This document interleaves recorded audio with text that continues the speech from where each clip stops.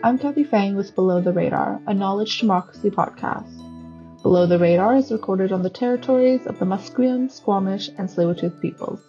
On this episode of Below the Radar, our host Amjad Hall discusses the work of Community Engaged Scholarship Institute with our guest Liz Jackson. I hope you enjoy. Hello, thank you so much for joining us again this week on Below the Radar. Delighted that you could join us, and we're really lucky to have a special guest this week. Liz Jackson is joining us from the University of Guelph and many, many other things. Welcome, Liz. Thank you so much, Anne. Good to see you. Yeah, Liz, I'm wondering if we can begin with you introducing yourself a little bit. Sure. So I'm Liz Jackson. I was born and raised in Scarborough, Ontario, back when it was its own city. It's now considered a suburb of Toronto, but it was a really lovely and culturally rich place for me to grow up. I'm the child of immigrants, settlers. My mom's Irish and my dad's English. And that affected my growing up in an interesting way because I started my life feeling very strongly that I was a first gen sort of child of immigrants, and I really held on to that identity. And then as I grew up, I realized how very differently my path kind of was smoothed for me than for my other friends who were also children of immigrants, racialized immigrants, or, non-English speakers. So I say all this because I think that my journey to this work is very much informed by my slow awakening to my own privilege and the injustices that were naturalized around me. And so now I live in Hamilton on Dish with One Spoon Wampum land, which is a treaty between the Haudenosaunee and Anishinaabe, an agreement made in 1701, I think, to share and care for the land and beings around the Great Lakes, take what you need and leave some for others. And, I've very much simplified a very complex political agreement, but I find that a very inspiring and humbling way to think about myself as a person who was not invited here and about the kind of context in which I seek to have positive impacts in the world. Liz, we met through various colleagues in terms of the work around community engaged scholarship, community engaged research. It's a great number of colleagues across the country, but I'm interested in sort of your story prior to you arriving with the Community Engaged Scholarship Institute at the University of Guelph. What were you doing before that led you into the work that you're doing now? Yeah, I like the question. Thank you. I always say that I've had a really wandering path to this work, but through the logic of how I think about the world, it's quite a straight line in a way. So I was talking a bit about my kind of slow awakening to my relationship and complicity in systems of oppression, I suppose, and privilege. And I think that shaped what I chose to do with my time and with my studies in very interesting to me ways. So, my first job other than teaching piano and blowing up balloons was the tiny little nonprofit, an environmental nonprofit, where we did public education and advocacy and we were part of the group that helped to create the Rouge Park in East Toronto. So I kind of did organizing activist type work, both for passion and for profit, at the same time as I was studying critical theory and literature in my undergrad. Went on to do a master's degree where I learned a lot about critical and radical pedagogies. And so I started to think of universities and systems of education, both in terms of the ways in which they kind of, replicate and reify systemic crap. Sorry. systemic, inequities, and as sites of, as Bell Hooks talks about and others, as sites of possibility and hope. And so that's what I decided I want to do with my life. I want to be in these places where I feel great energy and company, and I have skills that fit well in academic contexts. And I don't want to just do what's perhaps expected or easy in these contexts. I want to work with and for justice-seeking communities. So that decision was made quite early. I then went on and did a PhD that shifted ground a little bit. So I stayed in English, which I'd been in the whole time, English and cultural studies. And I decided to really hold on to two questions. One about what I then called academic activism. So how do we use our scholarly work as a force aligned with amplifying, working with other forms of activism and change seeking? And also I was and remain very interested in stories and how they shape us and our world. So I did a thesis about the politics and implications of political representation of historical trauma and injustice. And through that, I came to a lot of Indigenous theory and philosophy around stories and the ways they shape world and what knowledge is and isn't. And so I have always kind of echoing in the back of my head the concept that I learned through the work of Kim Anderson of response ability. And so I think a lot about the responsibility that comes with holding a story of another, or with how we're positioned to see and understand the world. But that word ability means, to me, being willing to show up and do the work of understanding and connecting and holding with care the stories and lives of others.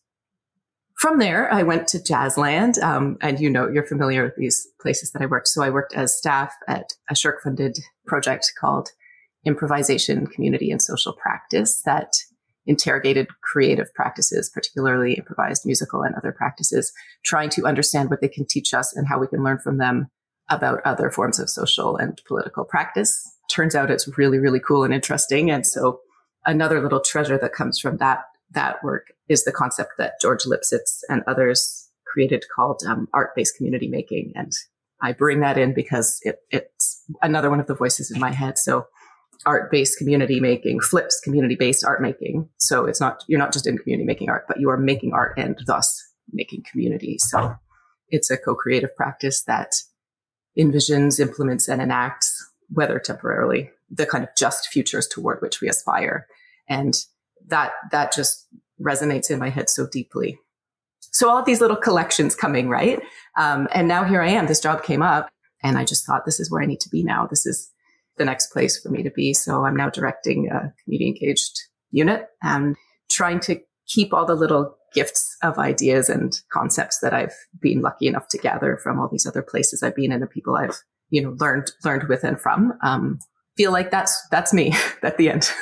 Yeah, your words really resonate with me as someone who was not a particularly good undergraduate student and getting involved in social movements and political life in various ways, grassroots organizing. But the intensity of that world led me into the arts because it was like a form of therapy in terms of the intensity of politics and community organizing, of being able to be involved in different types of conversations, being taken out of the intensity of the now, although that also happens in the art world as well in various ways. But I think I never ever saw these things as working together until I started my work at SFU out of an art school, where all of a sudden these links start to being made together in interesting ways.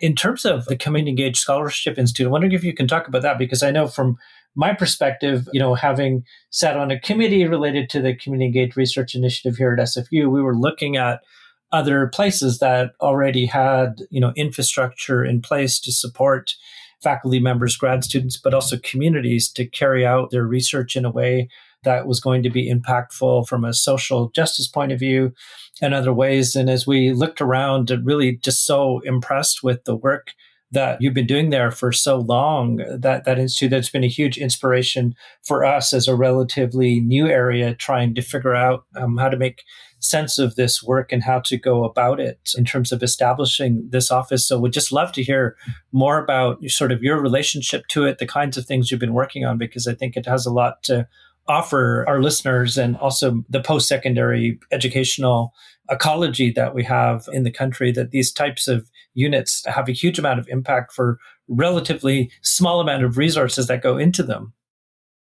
Well, thank you first for your attention and kind words about our unit. We really do value hearing feedback, both critical and positive, from other people with similar orientations and hopes. And I'm really happy that it has been useful to you to watch us. I should say first that, of course, I came into an already beautifully built and staffed unit. I did not build it. So the founding director, Linda Hawkins, is really, she and her faculty and dean colleagues and community collaborators are to be credited with having built this thing.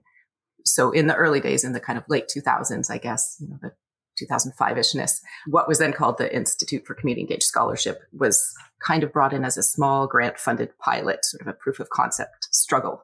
And I wasn't there for that. I didn't have to do any of that work. So I did join at the same time that I came to work in the improv world. I worked a day a week also at CESI. And that was really a lovely, lovely, generous opportunity that I was given by Linda to witness and watch and join as a research associate. So CESI, the Community Engaged Scholarship Institute, we are a research and teaching support unit. We're not a research institute. And that becomes significant later on when I talk about our programs. So what that means ground level is that in the College of Social and Applied Human Sciences, which is our home college, we have a mandate to support, facilitate, implement, and develop capacity for what we at CESI call critical community engaged scholarship. So that's just in short, collaborative research between university and academic experts toward community identified research priorities. And the critical part means that since I came in as director, I've added a very important kind of strategic direction, which is that CESI has committed itself to critical CES, which is a concept that I did not make up, by Cynthia Gordon de Cruz. And it basically means collaborative scholarship that seeks to address systemic causes of injustice. So I don't want us only to be helping a food bank feed more people. I want to also be learning about and eradicating systemic causes of food insecurity, right? So that's kind of a high level difference. So that's what we've been putting our brains to for the past almost 5 years since I've been in this job.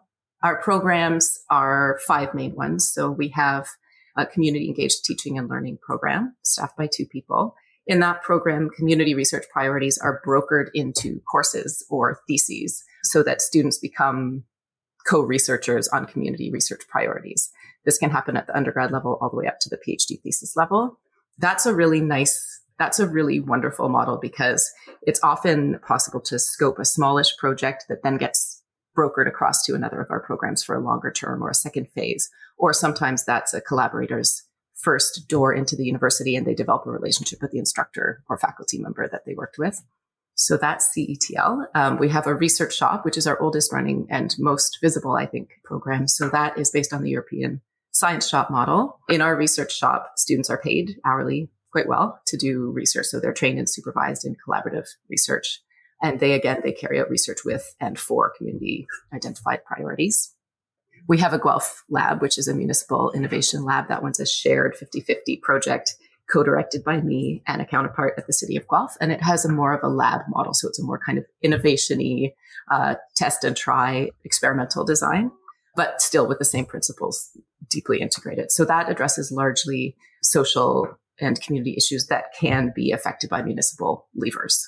Mm-hmm. I was going to ask about, in terms of the pandemic context, how has that affected your work in Guelph through the unit? Because I think, there are these questions inside of community engaged scholarship that have always been around. And then when you have, the pandemic is just one of many social crises, racial justice, many others that have been accelerated in this time, particularly the last few years. And I'm wondering, research happens at a kind of slower pace. It has its other kind of moments. And what are the kinds of questions that come up for you in terms of the possibilities and perhaps the limitations of this work? Yeah, it's a fantastic question. I got to tell you, I was giving a workshop this morning on critical CES, and this one person who was there just asked me, after I'd finished my high level values, principles, practices, address the systemic inequities, she said, "What can you do about Ukraine?" And she wasn't being a jerk. It was a genuine, brilliant, sharp question. And I think you're asking a similar thing. These are urgent times. What are we doing? How are we poised to support or enable or intervene? And I didn't have a beautiful answer for her, and I might not have one for you either. So I'm going to take a few paths into it. One thing that I try to ensure we are poised to do is respond quickly. So we do have a few kind of shapes of project and routes through CESI that are quick response, sort of quick turnaround things. So if there's a pressing policy shift and one of our partners is poised to lose funding, we will pivot and we'll do a small piece of work for them in a timely way. Doesn't solve wars, right? Another thing that we try to do that's kind of a longer term anticipatory thing is that we stay in relationship, we stay in community, we attend the same rallies, we sit on boards, we go to AGMs, so that we're already in dialogue with as many people, networks, grassroots or formal as possible, so that when things do arise, we're already in relationship. The trust is already there. We're not starting from scratch. There are, as you are suggesting with the question, massive limitations to what we can and can't actually affect, right? But my goal is that we don't ever claim that we are the only ones who can address these complex issues, but rather that we know enough to build and join larger bodies that maybe together can address the social issues that we all are concerned about. So I hope that doesn't sound like a shrugging off or weaseling out, but I would never go anywhere and say community engaged scholarship can save the world. It can sure help, right? But I mean, we're not in any position to fix everything. We are in a great position to identify strengths and expertise and resources and to lend support to good work that is already ongoing or to help convene teams that are poised and ready to address things. Mm-hmm. Yeah, no, I think that's it's a great answer, because I think of, being a social activist in the 90s when there was a big drug overdose crisis happening, similarly to the drug contamination issue, which is even deeper right now in terms of numbers of deaths and social impact. But at that time, if there weren't university researchers looking at what was, happening in Switzerland or the Netherlands and harm reduction policy, we wouldn't have been able to kind of smuggle it into bureaucratic reports that were then mainstreamed. At the beginning, when a supervised injection site was brought up in Vancouver, there might have been 20% support. But, after a year or two of engagement with, rigorous research backing up and supporting what people were saying on the ground, there was probably 2/3 of people supportive of it. And public opinion really changed because of that synthesis of grassroots organizing with the support of researchers who were connected in with community. And definitely in terms of the interfacing with the policy world in particular, although that's not the only place where community engaged research can have an impact, also in widening imaginations and creating possibilities on the ground. These things all intersect in interesting ways, and you never know ahead of time what's going to be the thing that moves the dial. That's it's part of the process, I suppose. And that's the joy of it. And if you don't mind, I'm happy that you brought up that specific example of, supervised consumption facilities and so on, because I think part of what I didn't articulate well that you just said, and I want to kind of reaffirm as a CESI thing too, is that this being in community, showing up in places, sitting on boards, it's not strategic, right? It's just how you show up as a full person with shared commitments. So it's not like I say, we must be in dialogue at least once every X days in order to, have trust. It's actually because we genuinely care about the same things as others. Mm-hmm. So when there is a research priority that we can address, we know that we're building fodder for future advocacy, even if we're not able to, magically fix anything in the moment. So we have also worked with safe consumption facilities research, and we're doing work right now about student food insecurity. And it feels, it's been years we've been doing that work. And finally, yesterday, our first sliding scale fresh food market launched on campus, right? And that's the result of 3 years of excellent collaborative work that was led by the Guelph Lab facilitator with this amazing team, Meal Exchange, the Seed, which is a food social enterprise in Guelph, the upper admin of our university. So yeah, I really appreciate you saying that about kind of the way that research can help to build a case or demonstrate, impacts, so that when there is time to act, we're ready to do so, and we can be quite compelling.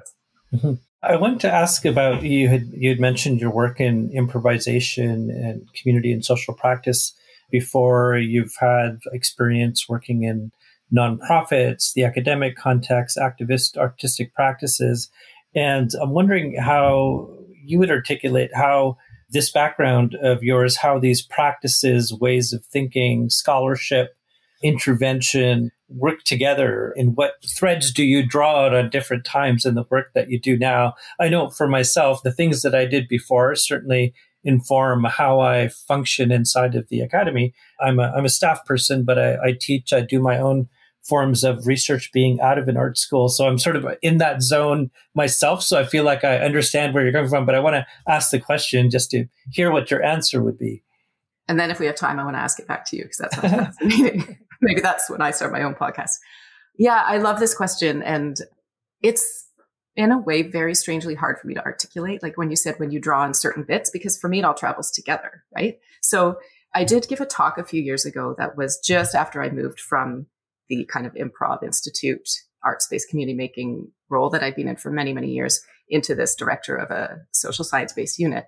And it was a really wonderful invitation by my former boss, Ajay Heble, to think and articulate for myself and for, people who were kind enough to listen, how art-based community making and improv principles intersect with or differ from, or how it all kind of coalesces for me in my practice with the principles of ethical engagement. And I've continued to think about that and articulate it in different ways. For you today, what I'm going to say is, because my role is based in social sciences and funded almost exclusively in that way, I feel very seriously respectful and accountable to the disciplines in which I am largely working. But I know that I'm better at this work because of the pathway that I've taken to be here. And I know that the work that we do will continue to get better the more we integrate creative processes, explicit anti-oppressive work and commitments, arts-based research methods in contexts where they haven't been used before or have been treated as add-ons. Like, I deeply, deeply believe in creativity and nonverbal communication as ways to amplify rather than just pretty up the work that we're doing. But for me, it's all about the same thing, right? So when we're co-creating, I'm the chair of a beautiful nonprofit, and maybe I'll name drop that later. But when I'm in that role as board chair, or in previous times when I've facilitated like a storytelling workshop, or I used to work a lot in music, so musical workshops with people many of whom were nonverbal, you can't rely on this blah, blah, blah thing that I'm so good at, right? And so I have a really serious joy about creativity. And I also have a very deep belief in it as, I'm saying things you already know, but I really see creativity and creative practice as not just a nice thing to do, but actually a fundamentally human mode of expression, knowledge discovery, knowledge sharing, and community making. And so one of my goals for CESI in the next 5 years, is that we really deeply and thoughtfully shift our practices and broaden our registers of communication so that we are including and enabling more forms of knowledge and more people with it. So in terms of your question about how kind of nonprofit and activist efforts that I've been linked to and part of inform my work as a now quite well-paid academic staff member myself that sits on some student committees, does occasional teaching, the way it influences my work is that I feel much more accountable to that, Liz, or those communities and organizations than I do to the strategic plan of a single college or institution. So that's what I meant, I think, in 20 years ago when I had this phrase academic activism that I kept trying to use to mean something. I now say critical CES, but it's the same thing to me. It's choosing, given your positionality and my identity, my positionality, identity, circle of influence, showing up as I am best positioned to, in support of, or in service of, or in alignment with, or in allyship, or as an accomplice to good work that is needed in the world and wanted in the world. So I'm still an activist. I do a lot more going to board meetings and talking about things than I do. We had Mike Harrison in the 90s in Ontario, so I did a lot of rallying and tuition protests and things like that. But to me, it doesn't feel like I'm being co-opted because I'm still accountable to the same goals and visions. And I'm still, as a community engaged scholar, it's really important to acknowledge that this was not an academic invention. This was an intentional effort to bring the strategies, insights, critical analyses of activists, largely anti-racist activists, I think, in North America and other activists, bring those brilliant creative and critical interventions into academic practice. So that's who we're accountable to. That's who we stand on the shoulders of, right? Mm-hmm. Mm-hmm. I'm wondering, what are you working on now that you're really excited about? All of it. So I did mention briefly the student food insecurity work, and I might talk in a little bit more detail about that because that is really pressing and really beautiful to me. So many, many years ago, maybe 4, Sam and I started talking about student food insecurity. He has contacts at Lakehead, who you may also know, Charles Levko and others, and he had contacts at Meal Exchange, who were doing ongoing work at the national level around student food insecurity. And so we decided that we'd bring that to Guelph. So in one of our community engaged teaching and learning courses, a bunch of nutrition students analyzed data from surveys that enabled us to kind of quantify and understand experiences of student food insecurity on our campus. Meanwhile, we're in dialogue with colleagues across the country who are taking steps to address food insecurity at their institutions. Our then dean and now provost, as well as one of our high up AVPs of student affairs, agreed to convene their counterparts at other universities. So we held a session where we shared the results of our research and kind of did a bit of a call to action. There now remains on campus a pretty strong and robust working group across hospitality, student health, this social enterprise, student leaders and others. And as I said, we just launched this sliding scale food market, which is one of many initiatives that we're engaged in to help address student food insecurity. And then in order to eliminate student food insecurity, we're also doing some more slow burn internal policy advocacy work because we know that food insecurity is a money problem and it's a racism problem. It's not a market problem, right? Mm-hmm. So that one I'm very excited about. Yeah, I know that you're living in Hamilton right now and you're involved with the University of Guelph, and I hear great things about both cities. And I'm wondering if you can speak to your relationship with both. Oh man, thank you for that question. I always thought I would end up moving to Guelph. I did my undergrad and my master's there, and Ajay had to gently kick me out and tell me, you got to go somewhere else. I was like, just get out of here. So I came to Hamilton to do my PhD at Mac. And I really feel like both of these cities are my hometowns. And I really literally sometimes forget which one I'm in, So Guelph is where I went in fall of 1995, and I identified very strongly with the kind of hippie, hacky sack, guitar on the lawn Guelph vibe.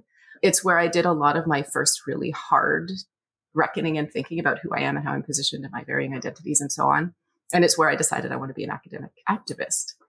Mac is where I went and turned back to books. And I had a wonderful mentorship experience there with my supervisor and my committee members as well. And that's where I started understanding that for me, story is really a site that I want to stay in deeply. And so it's also, I forgot to tell you my wandering path story, but it's also where I returned between improv jobs to do a postdoc about community engagement. So the two are woven together for me. Like I'm up and down the road. I will say now it's funny being involved with the Guelph Lab because there's so much happening in Hamilton. I don't know if our news reaches you, but we're a mess. I mean, we're a mess. There is police violence. There are these incredible community leaders, activists who are facing inordinate charges because they were at an encampment while people were being cleared out. They didn't do a thing and they were thrown to the ground and knees on shoulders level violence. And so part of me feels a little split now where I didn't before because I want to turn Ceci's rage and passion to this city in a way that I'm not able to because my work life is there.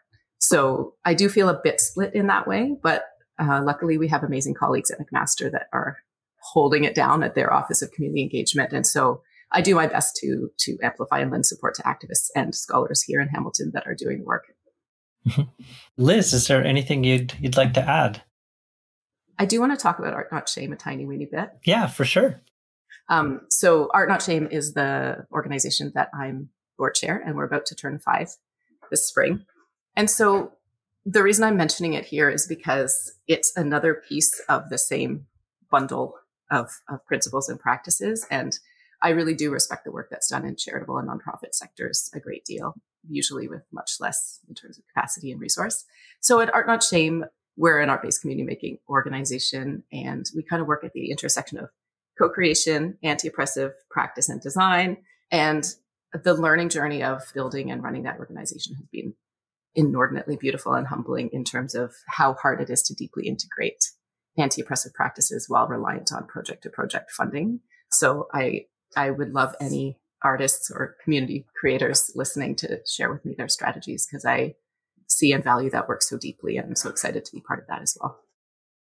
Liz, thank you so much for joining us on Below the Radar.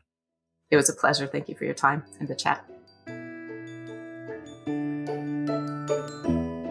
Below the Radar is a Knowledge Democracy podcast created by SFU's Van City Office of Community Engagement. Thanks for listening to our conversation with Liz Jackson. Head to the show notes, as always, to find links to resources mentioned by Liz and to the full transcript of this episode. If you like our show, hit subscribe to make sure you never miss an episode. Thanks again, and see you next time on Below the Radar.